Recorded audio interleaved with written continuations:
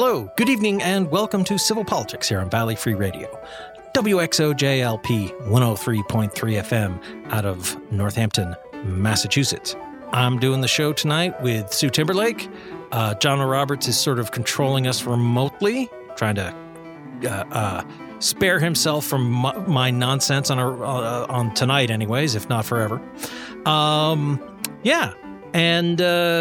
We do love to hear from our listeners, so please do get in touch with us. You can email contact@civilpoliticsradio.com. That's the best way to reach us. And that's our website with recordings of previous episodes of the show and supplementals and all kinds of good stuff like that. Please do let us know what you think of us or what you don't think of us. Actually, if you're not thinking about us, you probably don't want to email, so never mind. Anyway, so after last week's show, I found myself kind of, last week's show, part of what we talked about got me thinking about, American values. That's something that came up in the course of the show. And it's a buzz phrase we use a lot and everything. It's fine. But it got me thinking about what are they and how do we think about them? How do we categorize them? What are our values, and what counts and what doesn't, and how do we define them and everything? And I figured, this certainly we can talk about our laws and our elections and politics, but I think it also kind of would go beyond that to like sports and shows we like and the kinds of restaurants we like and how we dress and yada, yada, yada. And of course, one way of deciding how, a country, a business, a nation, whatever, what it values is to look at what it does, regardless of, whatever it may claim it does. So, for example, the USA may claim to promote democracy and that's what we want. But what we've actually done repeatedly is overthrow elected governments and replace them with dictators. It would be reasonable for someone to conclude from our history that what we actually value is, brutality, hegemony, exploitation, a little cash on the side. Yeah, a little something for us. So certainly the idea that that's what we care about more than we actually care about the lives and welfare of people in other countries who we do terrible things to. But that's not what we say we care about. And we don't have to lie about this, like the Roman Republic / Roman Empire made no bones at all about conquering other nations for money and power, glory. And, the empire lasted for centuries before it fell apart. And if you look at the architecture of our capital city, Washington, D.C., the Supreme Court, the Capitol, all these other things. Even just the word capital comes from the Capitoline Hill in Rome, which is the home of the Temple of Jupiter Capitolinus and the Roman Forum and Juno, the Temple of Juno Moneta, which is where we get money from, things like that. It was the heart of the Roman Republic, the seat of government.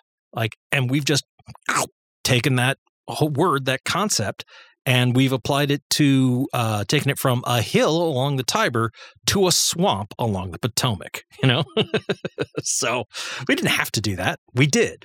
So you can see Rome's influence upon us. Because that, we don't have to talk about, we're going to save Iran from communism to justify toppling Mossadegh. We could just say, gosh, we want to keep control of all that oil. People would understand that. I might not like it, but they'd understand it. And it'd certainly have a certain honesty to it, but we don't do that. And I think our collective hypocrisy is hugely important. It's constant fodder for this show. But I kind of want to set it aside tonight and talk about, the drawing we have pinned over the mirror to block our reflection. And I want to do that for two reasons. One, I think it still says a lot about what matters to us, because, we wouldn't bother to paint a false picture of ourselves if we didn't actually care. And two, our values guide the choices we make, both, as people and as a collective society. And I think there's a lot of room for interesting discussion in looking at how we're coming at this and how we come at the question of what should we care about as Americans in and certainly how that plays out in our politics. And Sue and I think in particular, we belong to different political parties, and we have some real philosophical differences, even though we also do have some real overlaps, I think. Certainly in terms of stuff like, political policies, we have some real overlaps. As we've mentioned before many times, I think, Sue, single-payer healthcare, C. Sometimes, yeah. Yeah. I'm glad you mentioned Rome, though, because this is Sue Timberlake, the Republican. Yes. And I took a lot of Latin in high school, actually. And, I didn't know that. Yeah, so I'm glad for the references to Rome. And I just want to read like a quick sentence here. Please, shoot. Do we weigh our own political fortunes more heavily than we weigh the strength of our republic, the strength of our democracy, and the cause of freedom? What is the weight of personal claim compared to the weight of conscience? And that was said January 6, 2021. Can you guess by whom? Mike Pence? Mitt Romney. And I'm just reading his biography, so I was really attuned to that. But that weight of weighing the personal individual freedoms and what you get versus, the good of the whole, I think that's a tension that lives in almost every form of government, depending on the government more or less. But this country's really, I think, unusual in that we strive to things that we really haven't attained, and it is complicated in an environment with a lot of different people with different cultures and values. And what values do we agree on as Americans? Because even though we may be mongrels from all over the world, what do we agree on that makes us hold together? Because it's sort of amazing. Yeah. I don't know I'd use the word mongrel exactly, but sure, we're hybrids maybe. Yeah, all-American, I think, is what I call my dog when it was like 8 different things. It's all-American. Yeah, that tracks. I think that quote by Senator Romney's former Governor Romney, it's a good thing to start with, because one of the basic tensions I think any human society, even if it's just like 100 people out foraging in Africa 15,000 years ago, there's what do you want as a person versus what everybody else wants. Like we all live in our own heads and have have to answer to the quiet voice of our own conscience, and at the same time we are also part of a society, and like none of us functions well on our own. Like we need to learn how to do things, and other people teach them to us. And when we're sick, other people help us. And like I'm crap at weaving baskets, but I'm good at foraging for roots, and so I do the foraging, and you've made a really good basket, and we'll put it in there and bring it back, and everybody else can. I do the hunting, please. Sure. After all, you're the one of us who has a gun. So license. Well, sure, license. I saw a little clip from the new Curb Your Enthusiasm, which I don't get because I don't have those channels. Yeah. But he's yelling at somebody, and they're talking about being authentic, and he said, being concerned about my own self-interest is about as authentic as I can get. And I thought, that is such a perfect sentence. Because Americanism, from my perspective, is we're very optimistic. I think Genre would say that if he were here. Uh-huh. We're very optimistic, but we also think we should be self-reliant, that there's individualism and, live free or die.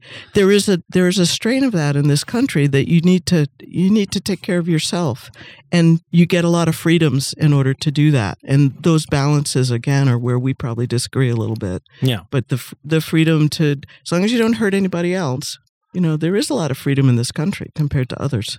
Would you agree? Well, yes and no. There is a lot of personal liberty to do things like, if I want to go marching down the street, singing, rude, obscene songs about Joe Biden or Donald Trump or both of them or Taylor Swift, though why would I do that? But I mean, like whoever, I can do that. People might not like it and they can yell at me and whatever, but like we get to do that. The government isn't going to arrest me for lèse-majesté or blasphemy or whatever, like going down the street in Moscow with a little, with a bullhorn shouting insults at Vladimir Putin is not a safe thing to do. No, in fact, even laying flowers at the sites for Navalny, who was just Alexei Navalny, killed or murdered by the state. Mm-hmm. Those people, have you seen the Yes, the I've seen them videos? getting rounded up by the cops. And roughed up in the process. Tear gassed and everything. Yeah. Exactly. Whereas people will roll their eyes at me if I'm doing that down Pennsylvania Avenue. But, if Joe Biden happened to hear me, he'd just go, what a bunch of malarkey. In part because Joe Biden's a reasonably mature human being who can handle being yelled at. Well, we really... and I got to say, that's a lesson that all of us, I think, could benefit from. It's certainly I need to work on, Well, I believe strongly in freedom of speech, and I really value that. Although I'm careful now when I say things because there is an environment of hostility at the moment. And so while I might be free to do it, I am a little more careful than I was. I grew up in the 60s, and we said the darndest things. Well, and that's part of it, actually, because I think... All right, so here's a brief sort of a stab at like a thesis statement from me. So, all right. Okay, I'm all ears. Right, brace yourself. But our founding documents talk about things like all men are created equal. It's an inalienable truth, God, I'm suddenly drawing a self-evident truth that we have inalienable rights. Life, liberty, and the pursuit of happiness. And I think the way I boiled those down in my head is like, look, we're all important. And this is, coming from, in contrast to a society with an actual king in the 18th century Britain, it's not like, well, there's the king and then there's, the nobility and then there's the rest of you people. That's not what we're about. I mean, we have that in practice. And that, again, is what I was getting at the top of the show. But fundamentally, if you really believe that all men are created equal, all people really, to update it to a proper modern speech, we're not according to the textualists. The Constitution doesn't really apply to women. Right. I'm sorry. I torment my textual friends who are constitutional people. Right. Whereas I'm like, no, it's all human beings. You human being, you count. That's fine. Not if it's not written. I'm sorry. Well, we live in a very strange time. This is why I'm a lefty. I'm like, because that's nonsense. And I'm still a Republican, but man, it's hard some days, I have to say. So, but I think the point of it is like people matter. Like all of us, like the idea of the importance of a collective society. We all have a duty and responsibilities to the republic and so forth. We all do live in community with other people. We do all have to get along. But just the importance of like, no, you don't have to like, it's like the government shouldn't be able to stop you from saying things you want to say and believing things you want to believe and, and doing what you want to do. Affiliating with the people you want to affiliate with. Right. Yeah. Because all of us matter equally. All of us are important. There aren't disposable people. Now, obviously, again, we haven't lived that. The same people who were drafting those, Thomas Jefferson was still nevertheless keeping people enslaved. So, I mean, this is, We should mention the 4 freedoms that Johnner looked up for us before we went on the air. Freedom of speech, freedom of worship, freedom from want, and freedom from fear, which is interesting. And then Roosevelt expanded it because we were talking about that before the show. Yeah, as we pre-gamed, yeah. Yeah, he sort of expanded it to a few more things that people are entitled to. Well, and I mentioned that because like that is that's not from our founding. That's the 20th century. That's less than 100 years ago. Not quite my lifetime, not quite yours, but almost. But my parents' lifetime. My grandparents' lifetime. Yeah, they were alive during World War II. Oh, yeah, absolutely. Yeah. My grandparents were in their 40s at that point. So this is living memory. And that is, I think, all kinds of quibbles can be made and discussion could be had about that. But that's a pretty good set of 4. And it was January 6th, 1941, by the way. Yeah. Just happened to be January 6th that was. Well, I think that's when he took office after winning the election of 1940. So it was like basically his inaugural speech, I think. Oh, maybe. Yeah. Well, no, it wouldn't have been. His inauguration would have been the 20th. But that's when the votes would have been counted, I think. Anyway, or it could just be a coincidence and I'm wrong. Again. Not Roosevelt. That was the Four Freedoms that was published before. Yeah. Oh, but anyway, I don't want to get sidetracked on that. But But the Four Freedoms and then expanding them to be more like Social Security, which is an argument. I mean, that's one of the arguments my party has. Yeah. With how far should government go? And what are our values? What do we really value? Well, yes, but you talked about the importance of liberty and personal, freedom and whatnot, and freedom from want, freedom from fear. Like those are different from speech and worship, at least in the way they're constructed. I mean, you can obviously link all these things together or whatever. Like if you're not free to speak your mind, then you're afraid to speak your mind. So, you can construct it that way. But I don't know, this is something that first came to mind. I first sort of thought about 10 years ago when my brother got sick with the cancer that eventually killed him, that right to healthcare is certainly important. And Dave certainly continued to enjoy, a level of prosperity and want and everything like that. But just, the right to liberty and vote as he wanted and spend his money on whatever he wanted kind of didn't matter when he was dying of cancer. It's like, yeah, health. People who have bad health, it really is kind of a showstopper for a lot of the other. Right. It's on those hierarchy of needs. That one's pretty shocking. Right. And the question of the importance of your health to you also reflects the the more sick people there are, the fewer people there are who can do productive work to help keep the economy going. And that generates the wealth that we're all living on, things like that, And so, yeah, it's annoying to have to put a mask on my face. But on the other hand, if I don't do that, I'm more, we're more likely to have the spread of some debilitating illness like COVID-19. And, lots of people, I don't know exactly how many, but tens, maybe hundreds of thousands of people just in the United States are struggling with long-term health consequences from COVID. And on paper, and Lyme disease too, and Lyme disease and other, Epstein-Barr and whatever. Those people all have the same rights on paper that I do. But sure, you have the right to go where you want and travel how you like, and you can spend all your money on Pokemon cards if you want. It's like, yeah, but I don't have a health problem like that, so I'm much less stressed about what I can do and where I can go, and if I feel like spending money on something frivolous like Pokemon cards or whatever, great, I can do that. But if you're making the choice between can I afford my medication, then it's a whole different thing. Well, and when you say equality of opportunity, the opposite of that is competition, and those are sort of in the I got those internets. Sort of a list of the freedoms that people speak of sometimes in this country from a different source than the Four Freedoms. Oh, yeah. And equality of opportunity was... One of your filthy conservative sites. I know it. It wasn't Newsmax. I'm sorry. I shouldn't lean in that close to the mic. That was a little loud. But equality of opportunity versus competition.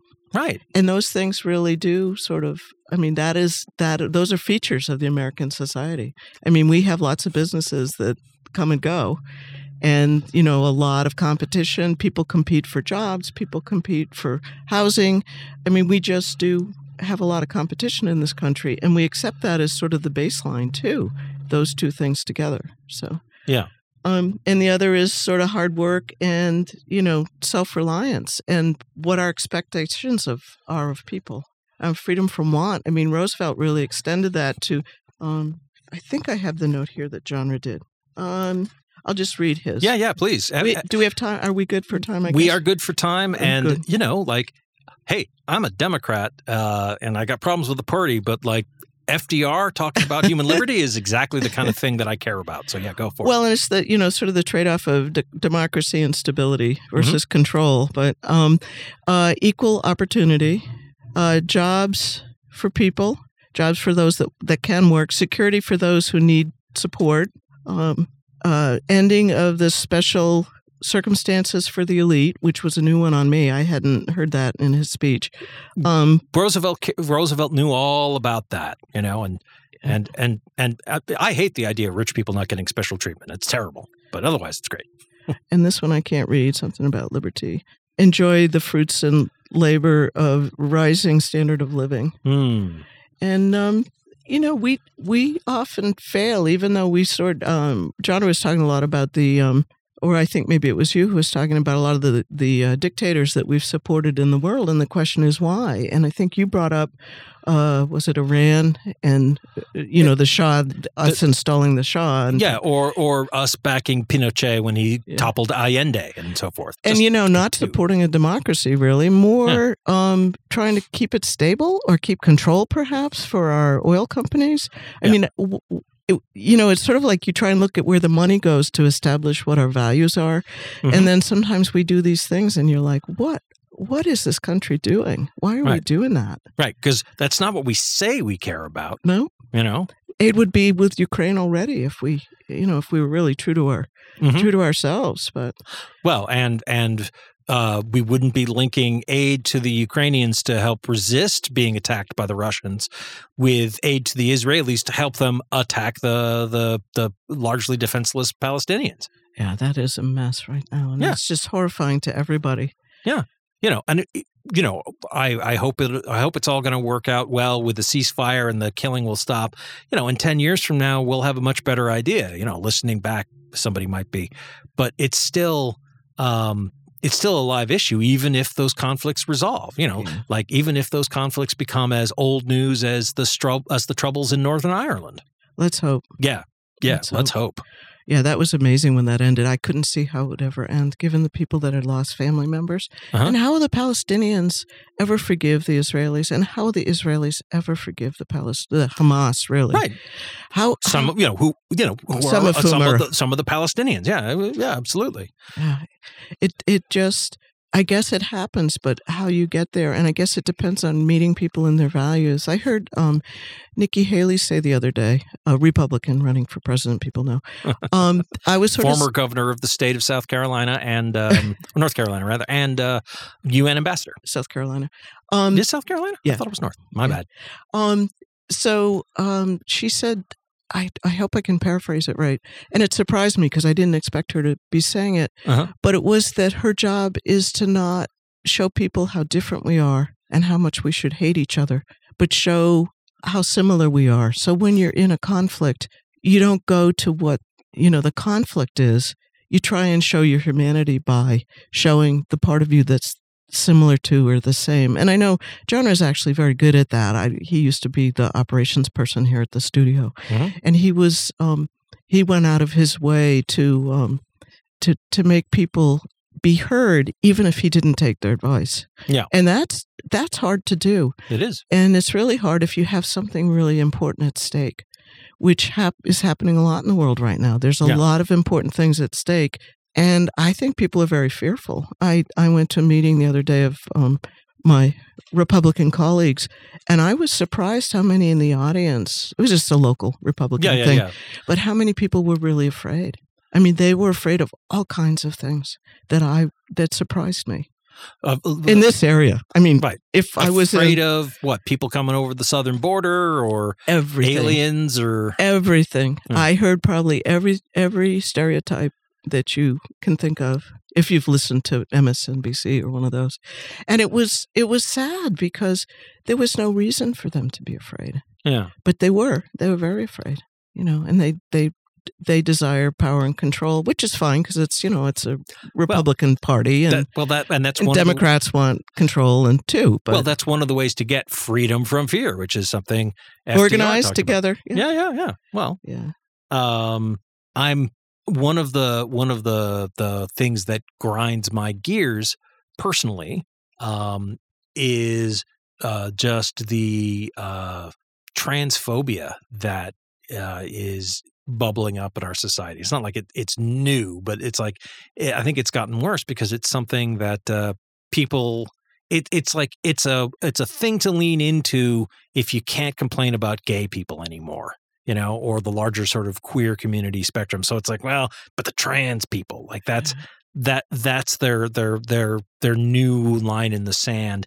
And, and if they can win that, they'll start pushing back against marriage equality and other gay rights and so forth. I hope John listens to this part of our thing. And he never listens to us when he's even when he's in the studio with us. He never listens. I know he does tune out, and for good reason. And take this out if it's totally inappropriate. But I remember, I grew up in the '60s, the '50s and the '60s, and I couldn't have a credit card as somebody who wasn't male and other things like that. Oh, right. That way. I was like, yeah, well, you were a kid. Yeah. No, I wasn't a kid and I still couldn't have a credit card. Right. But there was a fear and hostility, the depths of which you probably have never seen, which I saw because I had a black boyfriend.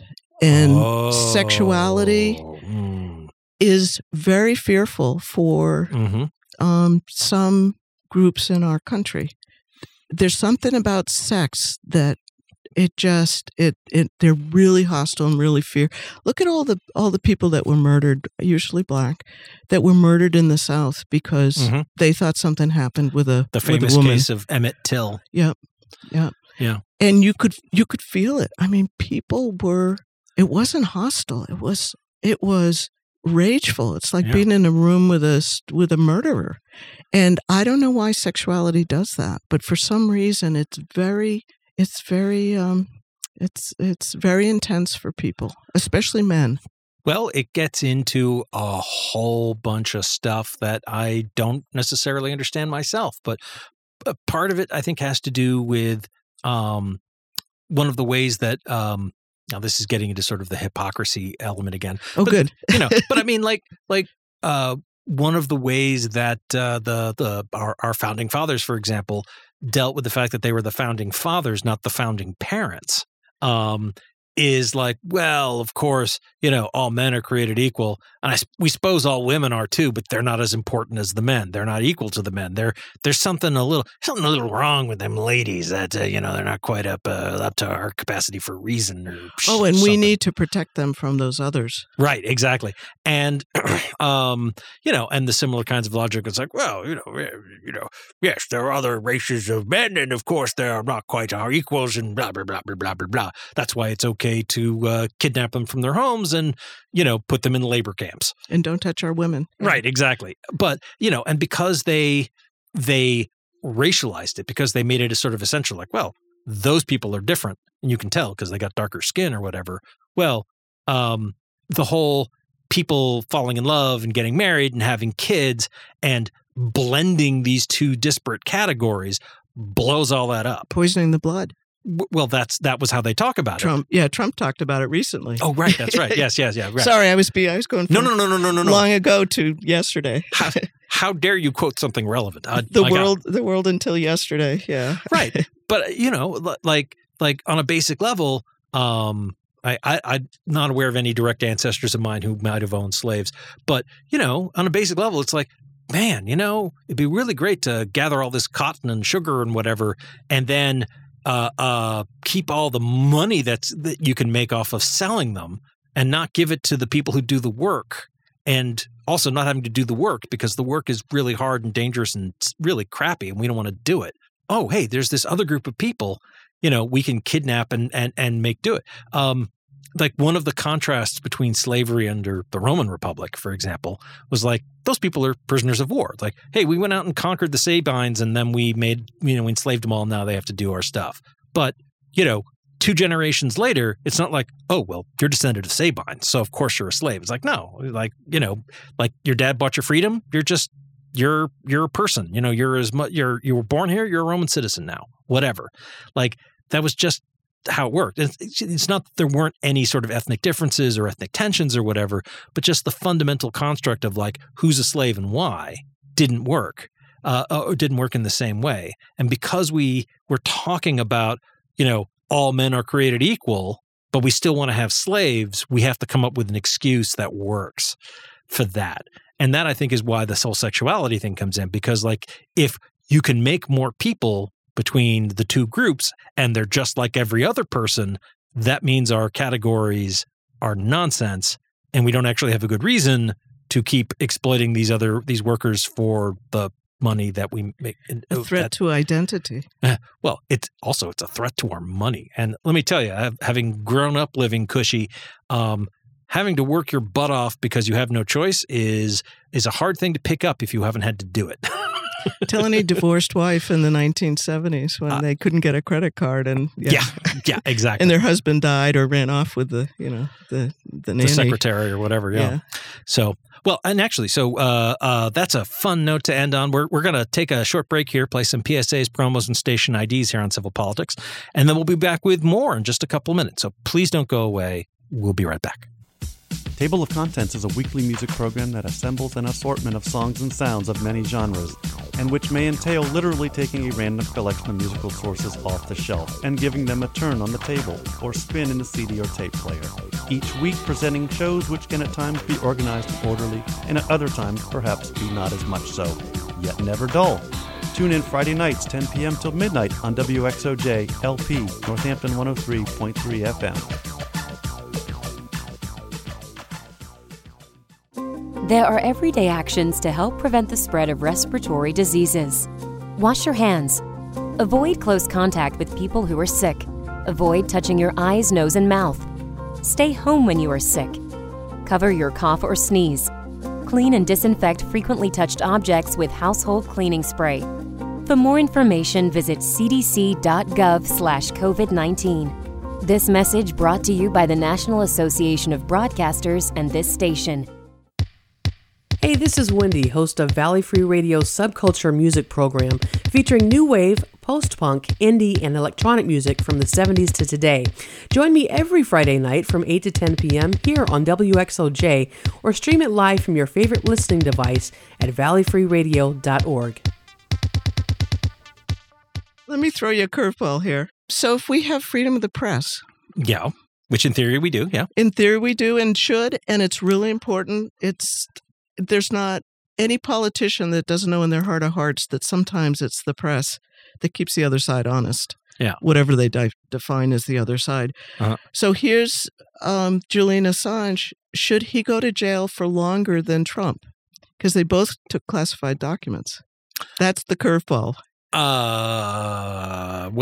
And he's claiming to be a journalist. And Trump does not claim to be a journalist. My values... setting aside that I'm annoyed with Julian Assange because there are credible allegations of sexual misconduct against him. Yeah. Sweden. But setting that aside for a moment, because they're also against Trump for that matter. But setting aside also my annoyance with him for acting as a shill for the Russians back in 2016, I would say no, he shouldn't, because not only was he getting classified documents because he wanted to publicly expose wrongdoing? That's what he claims. And it's true-ish.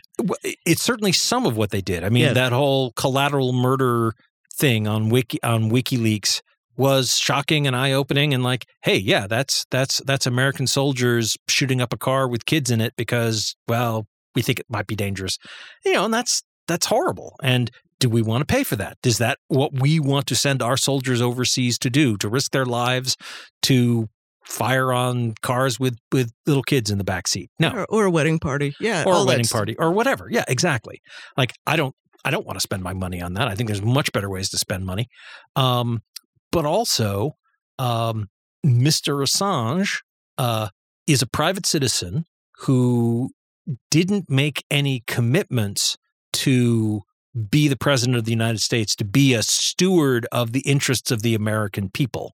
And there's lots of criticism that can be levied at the way our government classifies things. But, where our nuclear weapons are and exactly how we're taking care of them and, how we might have to, if we had to fight a war with some other country, how we do it. I'm okay with the government keeping a lid on that stuff and saying, like, not everybody needs to know that all the time. So who decides that then? I guess the courts do, right? Well, the courts do, yes. Yeah. And courts are another way in which we enact our societal values. But just, you asked me personally, like, so yeah, I'd say if convicted, Mr. Trump should serve a longer sentence than Mr. Assange for mishandling classified documents if he's tried and convicted. Just because, like, the circumstances are different. Mr. Assange at least some of what he did, I think, was acting out of a genuine noble purpose and a sense of public interest. And there's nothing to indicate that Mr. Trump had those documents for anything other than basically his own aggrandizement as like little trophies, like. Well, let's hope he didn't give that notebook to the Russians. That seems to be MIA. Right.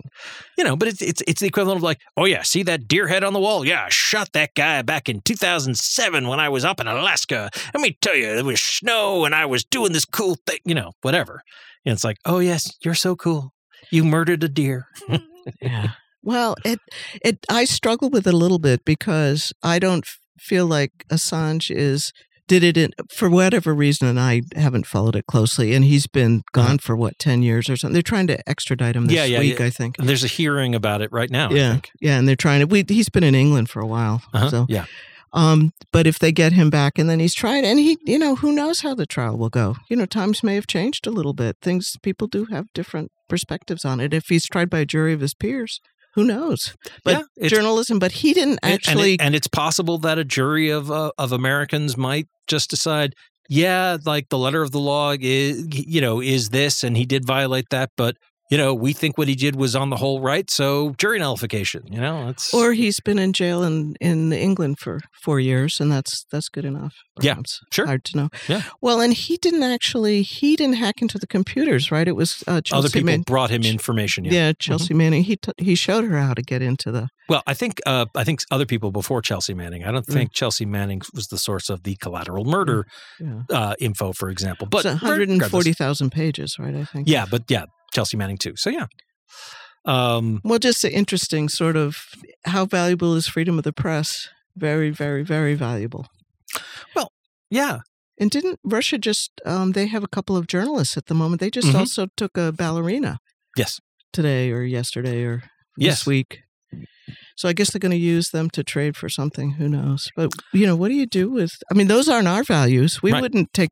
Well, did we take somebody in Canada? We got them to arrest... Wasn't it somebody from China or whatever. Yeah, she's the VP of one of the tech companies. And it was something related to concerns about espionage. I honestly didn't quite understand the details of that well enough at the time, and now I've kind of forgotten them. So I'm not sure. But yeah, there could easily just be a lot of like tit for tat, like, oh, you expel our diplomat, we expel your diplomat, or which is. Do you trust the FBI to share our values? Depends again on what do you mean by sharing our values. Like, let's focus for a moment because we've talked a bit about just in this episode about freedom of speech, freedom of the press, and I think one of the things that's reasons why that's important is it's not just telling the truth about this is what we're doing and how we're doing it as a country. That matters, obviously. What are our leaders doing? What are we spending our tax money on? Is it true that the governor is actually off with his mistress in Argentina and not hiking the Appalachian Trail to pick up? Oh, yes. That was South Carolina, too. Was it? Okay. Yeah. Good times. I don't even remember that governor's name, but yeah, whatever. He had a comeback. He lost. He had a comeback. He got elected to something again. And then he had another... I think he ran into the Trump buzzsaw. Yeah, some buzzsaw he ran into. And, But obviously those things are important. And, actually, I think one of the most fundamental values humans can have just in general is a commitment to truth and honesty, And not picadillos. Right. Or armadillos. But just, like not lying about things, and that's, I think, one of the problems that we have in our society is there are groups of people, news outlets and everything else who are like, well, for our personal benefit, we think it'd be better if people said and thought and did these things, even though that's not actually what we're saying isn't actually true. It doesn't matter, like all's fair in love and war kind of thing. I think that was Romney's speech on the 6th. I think that was what that was about. Yeah, because people really do. I believe in selfishness. I'm an Ayn Rander. Yeah. And we always fight about this. So it's one place we disagree. But that thing that people do, and joking about Curb Your Enthusiasm, people really do act in their self-interest a lot. I certainly do. The reason why we disagree about this isn't that I'm not selfish and don't act selfishly. Like if I were truly selfless, I wouldn't, be living on family wealth. I'd give it all away to valuable, to whatever, and live meagerly by the sweat of my brow. I don't want to, because that's a lot of work. It's much nicer to not have to go out and punch a clock. So I don't. And that's selfish of me. And I do punch clocks, but only because I can't believe how short the day is to try and do everything I'm trying to do. Right. But also because you'd go a little nuts if you weren't doing something. I might have gone a little nuts even doing something. So yeah, you went nuts years ago. I don't know if you've been aware of this. You've been doing this crazy radio show with some real weird characters. Oh, my Republican friends can't believe I'm still doing it. And they'll never quite believe I've given it up either. I think it's one of those kind of things. Yeah. But just tell them secretly that deep down I'm one of the good ones. Oh, okay. But yeah, when the purge comes, I'll tell people who are the good Democrats. I shouldn't say that because it's actually kind of a scary time for people. Nikki Haley's been swatted twice. She isn't at home. She has elderly parents that are there, and of course her husband's overseas. Yeah. And about a week and a half ago, she got swatted, and while she was talking about it, she said this is the second time. Wow. And it's horrifying. And people, it's almost like we've lost our sense of humanity and that we can treat other people so badly and think that's funny, and the kids in the gangs that shot it out at the Kansas City after Super Bowl party. Or they were just two gangs of young kids, all under 18, that had guns. Yeah. And how did they even, who are they? Well, do you remember, there was a trial recently in Michigan after a teenager shot some people at his school. They put his parents on trial. His mom's gone to jail. Right. And his dad's hasn't been tried yet. Right. But, it's like you gave him the gun and you didn't properly, maintain gun safety. You didn't keep the gun properly locked up when it was, to prevent this kind of thing from happening. And there were warning signs that it was going to happen. Always the woman's fault. It's always the mother's fault. Well, we'll see. That's been true through psychiatry. Well, right? Let's see what happens with the father. But I would argue certainly that the parents are responsible, in the same way of 5-year-old finds a gun in the desk drawer or whatever at their dad's house and shoots somebody. That is the fault of the grown-up, not the kid. The grown-up improperly stored a loaded gun, and you shouldn't do that, and holding people accountable for that, I think makes sense. There's a really famous science fiction short story. I think it was Asimov that wrote it, but it was about a fellow who was doing the nuclear bomb, and he was telling them that they shouldn't give it to humanity because they're not, they can't be trusted, and the guy wouldn't listen to him. So at the end of the story, he puts a loaded gun in the baby's crib and leaves. And so should we be giving those weapons to Israel if they can't use them responsibly? Are we responsible by that? If the parents are responsible for the kid, are we responsible for what Israel's doing? Well, certainly we're responsible for giving them the ammunition to use. We don't have to do that. That's the logic of sanctions. Are we responsible for, something that's a little more in the past and a little less loaded, therefore? Sorry. Well, no. You know me, I like grenades. So. Yeah, I do. You said you were a Republican. No, but you look back at the apartheid regime of South Africa. One of the reasons why there was this big movement when I was in high school, to sanction and divest from South Africa, and I'm not going to play Sun City, songs like that and everything, was, when we interact with South Africa like that, we are not only providing them, feeding money into their economy that helps make it possible for them to enable that. Yes, we're also providing them with what they need. We're giving them, social and political cover to do that, and the resources and everything else. And one of the reasons why, South Africa wound up adopting, switching gears and letting Mandela out of prison, whatever, is because the sort of the reign of brutality and terror that they've been waging against, Namibia and Zimbabwe, formerly Rhodesia and so forth, was getting harder and harder to maintain because because of the international arms embargo. It's not the only thing, but it mattered. It made a difference. So, yeah, I would say that who we sell weapons to and who we don't matters. And why do we have all these weapons and whatnot? I mentioned free speech earlier, just to circle back again. The reason why I think it matters is it goes beyond just our commitment to truth and, civic obligations like, you informed electorate and it's time to vote and whatever. It's also just like, freedom of speech means, freedom of the press means, you want to listen to Taylor Swift? Cool. Oh, you want to listen to, I don't know, the Boston Symphony Orchestra? That's fine. You want to listen to the spoken word of Jello Biafra or, a classic bit by, Henny Youngman or Milton Berle or something current by, I don't know, Taylor Tomlinson? Fine. Listen to what you want, find the fun in what you want. And saying you have the right to consume the art and the sports and whatever, is to find your own joy and meaning in life. And that's hugely important to people, Like I mentioned my brother earlier and his illness. Now, obviously, being sick really cut into what he could do with his life and how long he had his life. But it didn't necessarily stop him from enjoying all the things that he wanted to enjoy.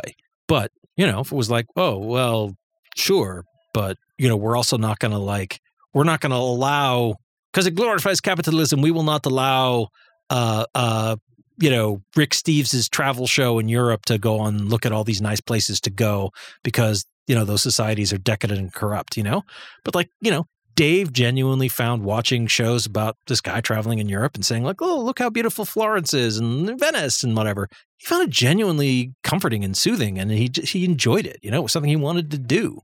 And why shouldn't he do that? Well, I don't know. I don't have a good reason, but... So Tucker Carlson can go to Russia and see that beautiful train station? And Absolutely. Absolutely. Well, I'm sorry. I'm just no. I'm being puckish. But I couldn't believe it. I mean, in theory, Tucker's is a right winger, but I mean, he's Well, he's certainly not. He doesn't share the values of, I'll call it, real Americans. Well, wait, I have to say it this way: real Americans. Right. He's not an Eisenhower Republican, that's for sure. Well, and does he really? Was he trying to get a scoop from Putin or what? No. What was he doing? Well, did you see the bit he did where he went to a supermarket in Russia? Smelled the bread. Yeah. And through the cellophane, no less. Right. Oh, and it's like, yeah, okay, it's a different experience for him, but that's just because he lives in a bubble of wealth. I was like, oh, look, the shopping carts, you put in a coin. It's like, yeah, that's like every Aldi out there. Yeah, I was just thinking Aldi when I saw that. And the escalators you could put the card on and they lock. Yeah. Like I first ran into one of those a few years ago when I went down to visit my ex-wife down in Mexico, and we went grocery shopping there, and I was like, "Oh, this is cool." She's like, "Yeah, but this is not news," and I'm like, "Oh, all right." Like it was news to you. It was news to me because when I go to the Big E down in East Hampton, it's all on one level. They don't have an escalator, but I mean, I've seen it in other places since then. It's cool. It's cool, but it's not. Thank goodness we're all so different. That's all I can say, because. People are interested in things I would have a really hard time being interested in. And, but it's interesting, our values. And I think you can follow the money and get a sense of what our values are. Yeah. And some days it's really distressing. Well, so I would say to sort of, as we approach the home stretch of the show here, for me, the core values of being an American, that we aspire to, and I think are good, and I think are one of the reasons they're good is inclusive. It's like, look, you're a person. You get to decide what makes you happy. You get to decide what you enjoy, and you get to decide how you enjoy it. You get to decide whose music you listen to. You get to decide if you want to watch TV. And if you do, do you want to watch football or the ballet? Or do you want to watch endless hours of the Great British Bake Off? Like soccer. Sure, whatever floats your boat. But people are starving and we're ruining the planet. Right. Those are also things we do need to address, for sure. I'm not saying, those other factors don't matter. But I think, the more we say, hey, our rights matter not just in terms of like where the rubber hits the road in a court of law or when you're paying your taxes or whatever, or when you cast a vote, but also just in terms of the broader quality of life. When we do that, then you start to say like, well, why doesn't it matter? Why do we want to, why are we building the Keystone XL pipeline under the Standing Rock Reservation and diverting it from the city, the city to the north? Like, why is it, we're diverting it south under the reservation because we're worried about polluting the city's water supply. Well, what about the water supply at the reservation? Doesn't that matter? Not as much. That's why all the pollution is in the poor neighborhoods and cities around the country. Exactly. And again, freedom from want, freedom from fear, freedom from illness. Like, hey, guess what? More of those people are going to get cancer and die like my brother did. Well, and a lot of the hospitals, by the way, is bad. Point well taken. Yeah. But a lot of the hospitals and things are built in the worst parts of town in big cities, the city hospitals, because then they could practice things on patients that hadn't been thoroughly tested yet. I mean, that's those big city hospitals. I mean, that's why they're good at open hearts because, they had a lot of practice. And yeah, it's really, if you dig too deep in this country, you have to stop and have a little pause about what our values really are. And I think it's important for everybody to do that every day. Think about what's really important. And if we burn the planet to the ground, it won't matter because all the animals will recover without us. Well, some of them will. We'll drive a lot of species into extinction as we go, but we could take us. But if we destroy ourselves, then obviously, all of everything we've done, good, bad, and indifferent, like it won't matter how cool the Oscars were, or that great movie, or that beautiful piece of music, or Shakespeare's sonnets, or Emily Dickinson's poems, or whoever. We're all dead. There's nobody left to appreciate them. I had somebody tell me once, look around the city of Boston and tell me what we really value. And it was the insurance, big monument insurance buildings and banks. Mm-hmm. They were huge. They were cement, and they'll outlast most of us. Yeah. And they said that's, if you want to measure what's been the value of, Boston, it's been insurance and banks and actually some universities, but that's what's valued. Yeah. And, which is money, I guess. Right. And you can certainly, my dad the investment banker, he got his start at the New England Merchants National Bank. How did New England Merchants get its start? Well, providing capital to merchants to fit out ships. John Hancock, yeah. Some of which were part of the triangle trade. So, that's part of where the family wealth that I've inherited comes from. So that means, we didn't own any slaves. None of my ancestors did, as far as I know, but some of that ancestral wealth comes from basically, investing in the people who were doing the slavery. So, yeah, there's blood on the money. Yeah. I don't know, like I said, we're down to like the last, couple of minutes here, but I think, to me, like the core of what is valuable, whether it's talking about free speech or freedom of opportunity or freedom from fear, it's about people being able to live authentic and true lives, to have good, healthy lives, because all of us matter. And we have to sort of struggle with the contrast between like, we do things for ourselves, but we are part of the society and we have to find ways to live together. But yeah, like because everybody's important, we need to actually take the time and listen and give a darn about everybody. Yeah, someday if you're out and about and somebody really conflicts with you or you think something conflicting, just take a second and see if you can think of something you have in common. And it really helps to diffuse it because it is a polar world out there right now. It's wicked. It's really wicked. Yeah. And that's actually one of the things that John was not here right now, but that's one of the things I value about John. He's better at that than I am. Oh, he's way up there on the scale. I think we all value him for that. So yeah. Yeah, and if all else fails, just punch somebody in the nose, right? That's how that works. And I have a gun. It's not a guy with a gun. It's a good woman with a gun. All right. So to be clear, I won't punch you in the nose. And you never know when I have it on me, so that works perfectly. That's true. I don't. In theory, the studio is a don't have guns in here, but if we don't frisk you, how would we know? Anyway, I do see that we're coming up on the end of our time here. I forgot to check the clock here, but I think we're all right. But anyway, I think John can just cut me out if he needs some time, or vamp or whatever. I think I don't know. Do we kind of agree on American values or not, or we express them differently, but are we kind of coming from the same place? Well, I think the 4 freedoms are important to me, and I like what Franklin Roosevelt said, but I also like Teddy Roosevelt breaking up all the companies. Yeah, me too. Me too. Yeah, it's an interesting time. I think that there's going to be some shifts in the way people look at the world. I hope so, because I don't think we can go on like this. You know what actually I think is a key difference between us? Like, you think Ayn Rand is cool because selfishness is important, and I'm like, I'm already selfish. I don't think that's a good value to emphasize, because it's a big part of the problem, So I'm like, that's baked into the cake. We don't need to talk about how we need more of it. Yeah, and I think you have to understand selfishness in order to navigate in the world, in that people are basically selfish. Yeah, well. Not in a terrible way, just in, they want their kids to be fed, they try and put a roof over their heads. But we do, selfishness is definitely a thing, but we also do have compassion. I mean, like, people act out of compassion all the time, Usually around dogs. That's where I get my compassion. Or cats, I guess.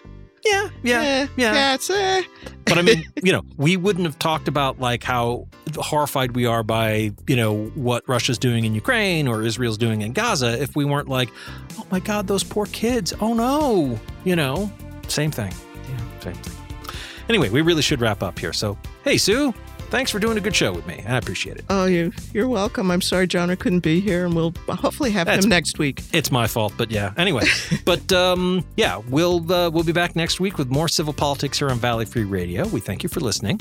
Coming up next is some music, followed by Subculture at 8, Table of Contents at 10, OK Asia at midnight. We got a podcast of the show going out over the weekend, and we have a repeat broadcast, I think, Monday at 4 p.m. Yeah, so last time I checked. Keep listening to us all the time, folks, because why wouldn't you? All right, anyway, that'll do it for now. Thanks for listening. Good night.